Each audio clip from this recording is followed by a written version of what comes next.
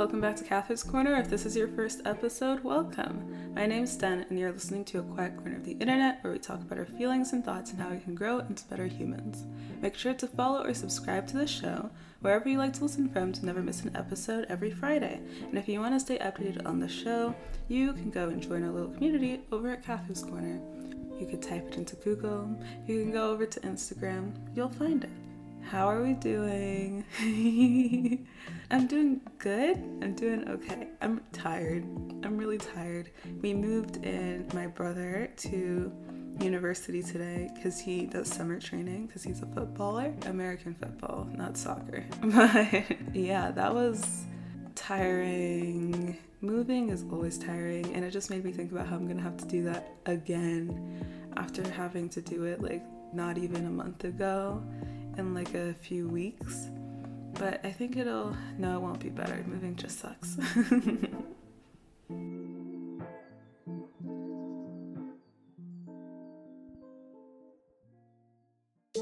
But we're not talking about moving today, are we? Let's get into today's topic, the villain era. Because the villain era seems to be something that's been coming up a lot in the year of our Lord 2022, which I find fascinating. And the general idea seems to be self-advocacy, take no prisoners, do what's best for you kind of attitude, you know? Like a proper villain. I would like to play devil's advocate against this villainy. But first, I want to go through the cues for you for this week and see what you guys had to say about villains and the villain era and why we're so obsessed with villains. On Instagram, I asked you guys a series of questions. The first question I asked you guys this week was just start off simple, villains or heroes? And it was almost 50-50. It was so close to being 50-50, but in the end, it ended up being 47% to the heroes, 53% to the villains. So the villains won. That is not surprising looking at the rest of the story. So let's look at the rest of the questions. In media, do you think villains or heroes are stronger as characters at the end of the day? 89% of you said villains, obviously, and 11% of you said heroes. So I asked why is that? Why do villains just seem better or stronger as characters? And a lot of you guys took this more narratively, which I thought was really interesting. Some answers that stuck out to me were villains being constantly in a battle with the world and themselves as why they just seem stronger as characters, which like true, like fighting your inner demons and the demons of the world out to get you, that's a lot for one person to handle, especially like comparing it to like, oh, the hero has to save the world. No, but I think it's a more relatable strength, which you guys bring up later. But the other answer that I liked a lot that I wanted to highlight here was just like generally more development is put into their how and why, which like I've never processed how true that is. And it makes sense in retrospect because you have to like a villain like Ursula, for example, you have to justify why she's going after this poor young mermaid and taking this young mermaid's voice. Like, we need to understand what her motives are. She can't just go and do it just because. Like, we need to be able to really feel that backstory because it's like layers of reasoning, right? So where like the initial reason is just like, I just want it. And it's like, no one's gonna buy into that, you know? Like, oh, you want it? Why her specifically, you know? But then the deeper we get into how she was like rejected from the kingdom and how like Titan is for like her brother or something. It's been a while since I've seen The Little Mermaid, but like, you know what I mean? Just like really building like how we can find empathy for this character to build richness into like this arc of like, oh, I don't know where to go because like I feel for you, but also our hero, and you know, just tug on the audience's heartstrings. Screenwriting 101.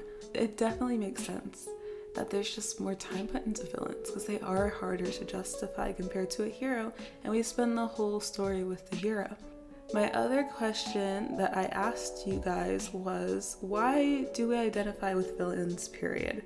Which you guys kind of touched on earlier. So highlighted answers being just like, it's the relatability. Part of it being the fact that villains have those like sad backstories and gray morals, so it makes them feel more human to us. But on top of that, as another one of you pointed out, we all have bad things that happen to us. We all have that side of us that deep down wants to be the villain and like do bad things as a result of the bad thing that happened. Take on that revenge and let that like anger fuel us instead of being the bigger person and trying to find like peace. So moving on from just villains, hypothetically speaking, I asked you guys what's so appealing about the villain era, because that's more what we're talking about today, is the villain era. What's the appeal? Why are people so into the villain era? Because the villain era and being a villain a little bit different, but still. Of the answers, one of you gave like the coolest quote for an answer that I absolutely loved and I had to have down somewhere, and it is: heroes give up their love for the world, but villains give up the world for their love. Meaning that villains will chase after what they want, whereas heroes are constantly having to weigh the greater good of the world over their own desires. And I think that's just like a good way to tap into the core of all of this, right? Where like deep down we all want to be kind of not even selfish, but we just want to go after what we want, even if it means leaving the world behind. And there's a lot of different ways to think about it, right? To where it could be selfish as the like initial instinctive interpretation of that is, you know, like fuck everyone, I'm gonna go for what I want. But also like if the world treats you badly, yeah, fuck everyone, go for what you want. You know, take that crown, take that voice. I can't be mad. The other answer that I feel like really sums up what the appeal of the villain era is, although to clarify, all the answers are great and you should definitely go and look at them on the story highlights. But the other answer I wanted to point out was, nothing is appealing about the villain era. What if you said it's just a good word for wanting revenge instead of healing on your own, which I'm very excited to talk about later.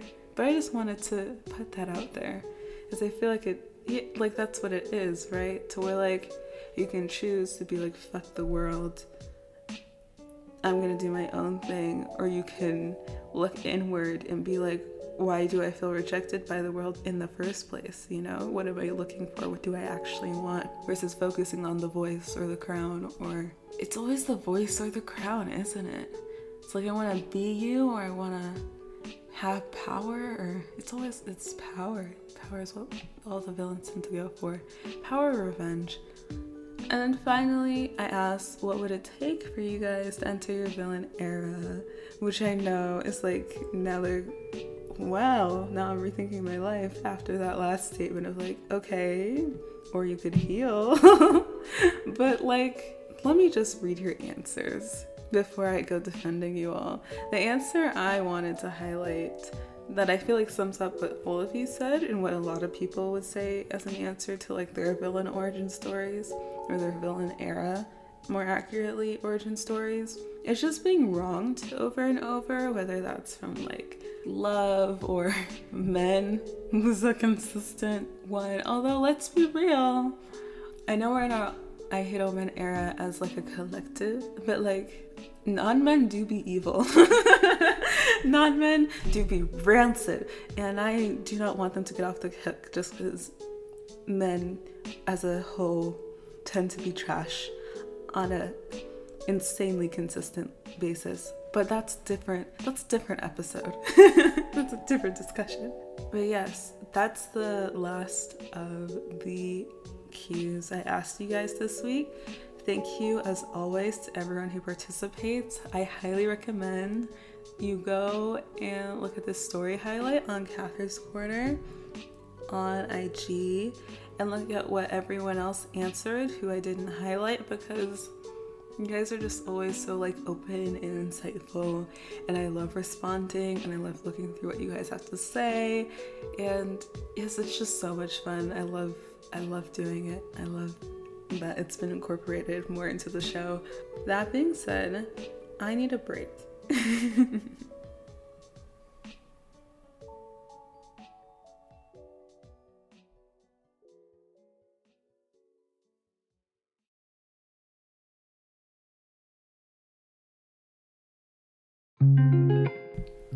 All right, homies, it's time for the favorites of the day.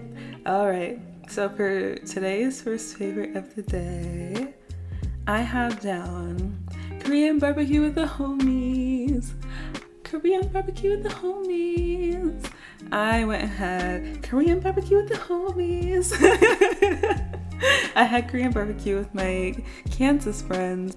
If you are someone who has gone out of state for like university or like left home and has like made friends from like outside of your hometown but still has like your hometown friends, I want like a new term for that, because hometown friends sounds too like homey. But also like Kansas friends, like that's, I feel like I'm doing them a disservice going in. Like people have such like a specific notion of Kansas that's like, guys, I promise it's not like cowboy boots or like farmers, although one of them did work on a farm, but like not in like a yee way, more in like a, I can't fully indulge in communism anymore because I am trying to work for the government, but I do love the earth. And like I would have voted for Bernie Sanders if the Democratic Party hadn't chosen Joe Biden over him. Off topic, I had Korean barbecue with my friends from home and it was really nice. I've never had it before. It was super fun. As for all my vegans out there, forgive me for saying this, but there's just something about meat being prepared with like care and like purpose that makes it taste so much better. It's one of the reasons why I don't think I'll ever be like fully vegan, just because I love luxury meat. I love just like, I love the artistry that is cooking. And if veganism is gonna keep me away from that, I can't do it. I'll do veganism for dietary purposes only, which, you know.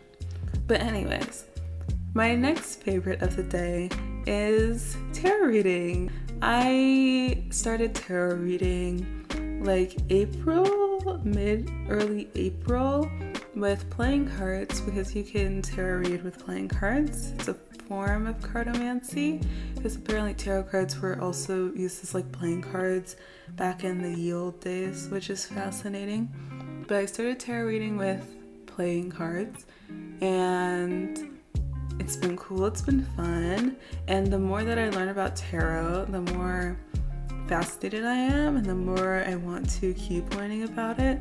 And it's been very helpful for me as far as like tapping back into my intuition and kind of healing my intuition after a very rough intuitive period where I was kind of like questioning my sanity. But yeah, tarot's been really great for me for that. I got my first proper tarot deck today, actually. It's the starter deck, Rider-Waite-Smith. Yeah, I'm gonna start learning the all 78 cards. I do already kind of have like a basic knowledge of them with like, because playing cards are all like the minor arcana, which you can Google what that means. This is not a tarot episode, but I want to do a tarot episode actually. I'm thinking, I have lots of thoughts in this big old brain of mine, but I'm familiar with like some of the minor arcana meanings, but with like tarot cards and not like playing cards, you can use like imagery to gain more meaning on the readings that you're doing, which is also why, based on my research, it's good to start with the Rider-Waite-Smith deck. A lot of the newer tarot decks will like use Rider-Waite as a basis for their own imagery, but the imagery they use isn't consistent across other decks because the way they'll interpret cards is a bit different. So it's good to start with this deck so that you have a basic understanding of like generally what all these different cards will mean for different decks, but other decks will like embellish that meaning. But yeah, it's really cool. If you're interested in tarot, I would definitely look into it. I definitely wouldn't write it off. It's not as intimidating as it seems. Start real simple. Like, you can get a deck of tarot cards for like $5 apparently. Or you can start with playing cards and just look up playing card tarot or like cartomancy tarot and start there. Really good for me, really fun. I've enjoyed it. And then my last favorite of the day is Pilates. Love Pilates. I've been looking for a form of exercise that doesn't break my body because I'm very weak, and like I'm not like so weak I can't like lift anything or do anything, but I'm weak enough to where like I can't lift things that are heavy for like a lot or even like a little bit, honestly.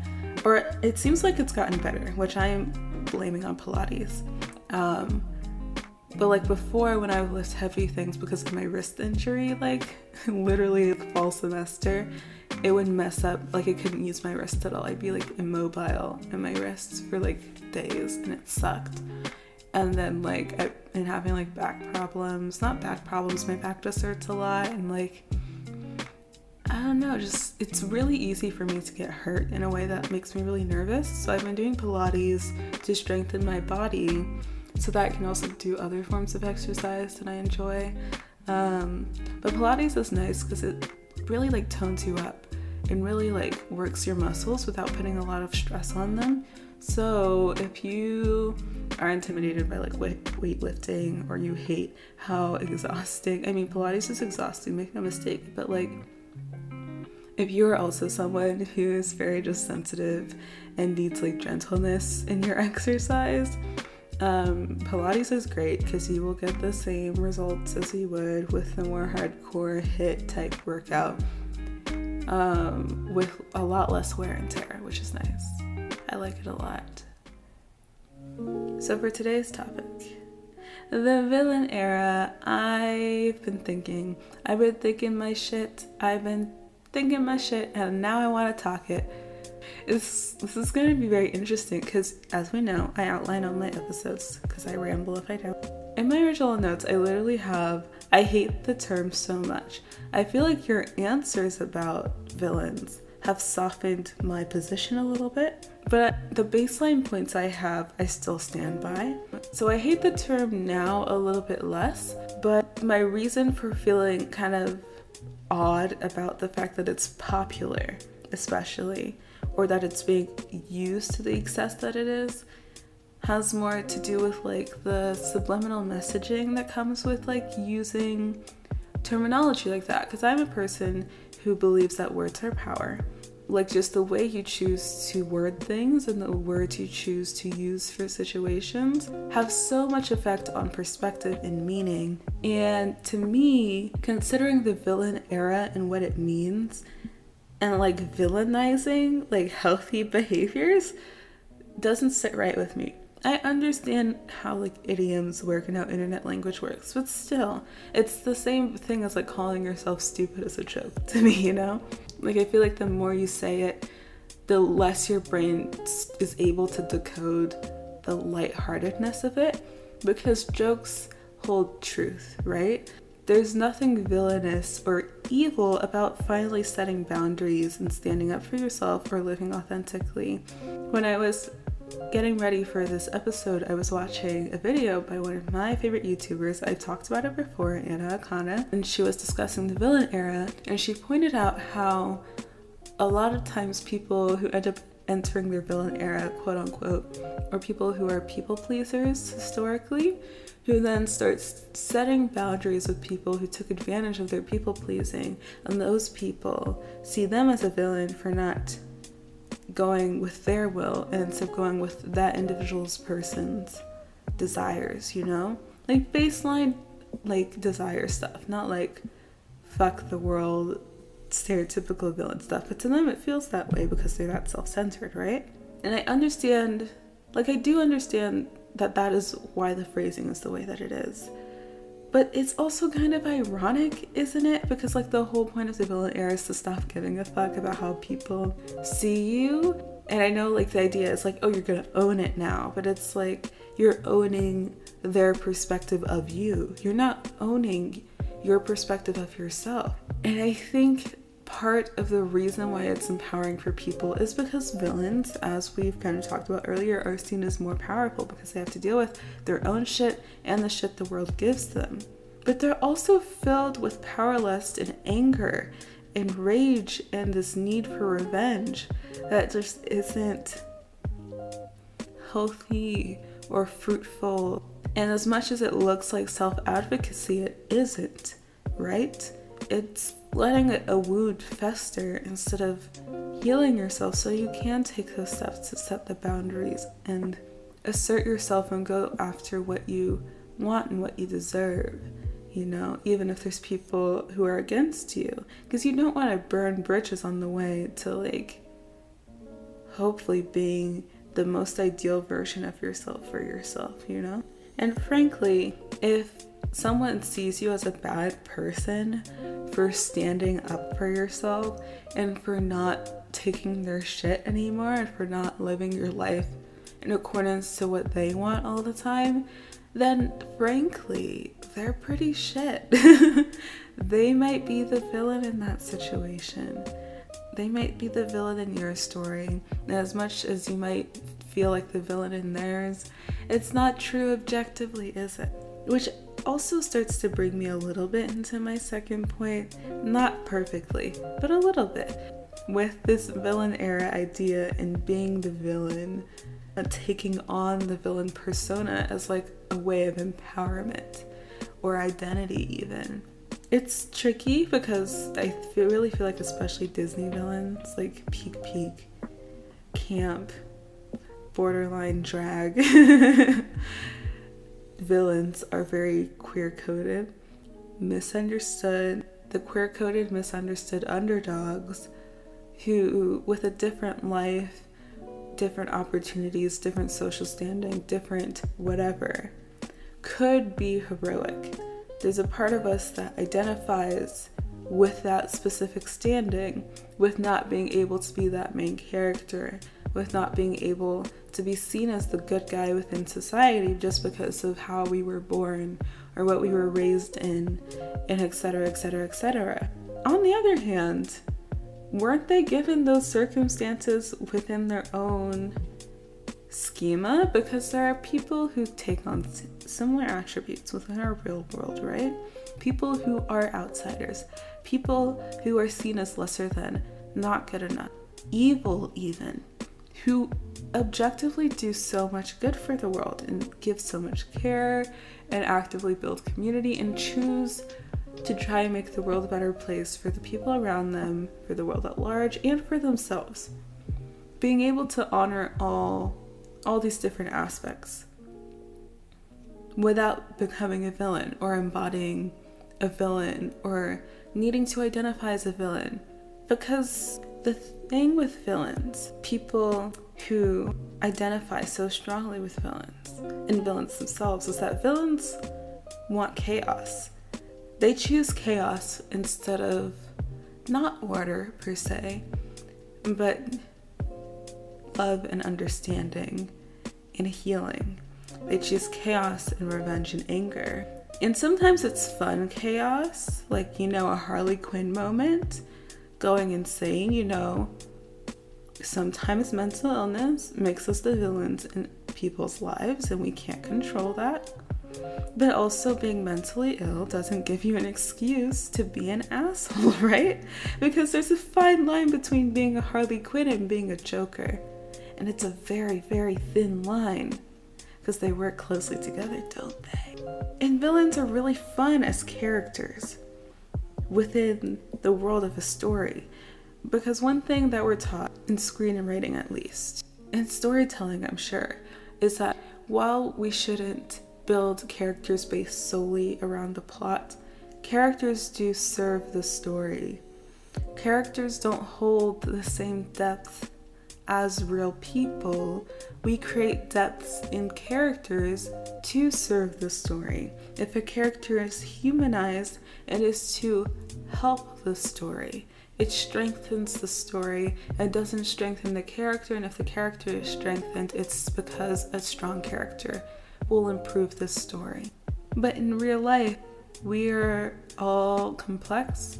We are all living all these different subplots all at once, and they're all equally as important to us sometimes. So these characteristics that are fun in these villains, when they are serving the story, the drama of the story, are so toxic and detrimental when it comes to real life. So I get very suspicious and concerned with the romanticization of the villain and the embrace of villainy, because it's just another coping mechanism. It's like a late stage form of teen angst to me. I've seen the villain era taken by people not as a space for healing, but as an excuse for similar destruction. Like, oh, my friends all hate me now? I guess I'm the villain. Oh, I've hit rock bottom? Time for my villain era. And it's like, no, babe. No, babe. You don't get to, like, okay, you can feel like the outcast. You can feel cast aside. You can feel like all people see is the evil in you. But you have to recognize that you are both deeply flawed and sometimes very evil. But also you are good and you bring joy to people's lives, and you find joy in your own life and in yourself. You do both. You are multifaceted because you're a person and not a character. That's the tricky thing with this main character syndrome, is that we're not allowed to be people because we're so stuck on portraying a certain persona, right?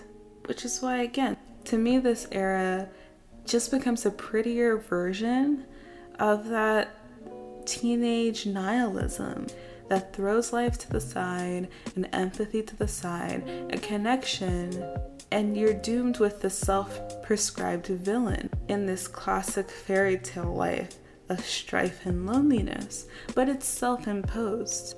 You're the self-imposed villain, and you don't want to be that. You can be a bad bitch and a good person. Hence the title. You're not a villain, you're just being a person. And sometimes people do bad things. Sometimes people are perceived as bad, but you get to choose good. You get to choose good, you get to choose growth, you get to choose healing. And you're allowed to be hurt and broken and feel lonely. And also be able to blossom in the time that it needs to take for you to blossom. You don't have to take on the villain persona as a way to feel safe. You can feel safe in your pain. So I vote that we retire this villain era nonsense, because what you're really wanting to do when you say villain era is step into your power. So go step into your power, babe. I believe in you. Heal first, but then go step into the light. Step into the light, so that sometimes I'm not ever. You know what's funny? That song to me is like the perfect villain, hero turned villain song. But like, have you heard Harry's House? Sounds like someone who's learning how to heal to me. You know what time it is? It's time for some deep breaths before we go. Ready? In, 2, 3, 4. Hold, 2, 3, 4. Out, 2, 3, 4, 5, 6. In, 2, 3, 4. Hold, 2, 3, 4. Out, 2, 3, 4, 5, 6. In, 2, 3, 4. Hold, 2, 3, 4. Out, 2, 3, 4, 5, 6. Before you go, remember to follow or subscribe wherever you like to listen from to receive future episodes. This podcast is available to listen to on Spotify, Apple Podcasts, Anchor FM, and Stitcher. If you want to stay updated on the show, you can go join our little community over at Catherine's Corner. You're amazing. You're doing what you can. Take care. Step into your power, and I'll see you here next week on Catherine's Corner.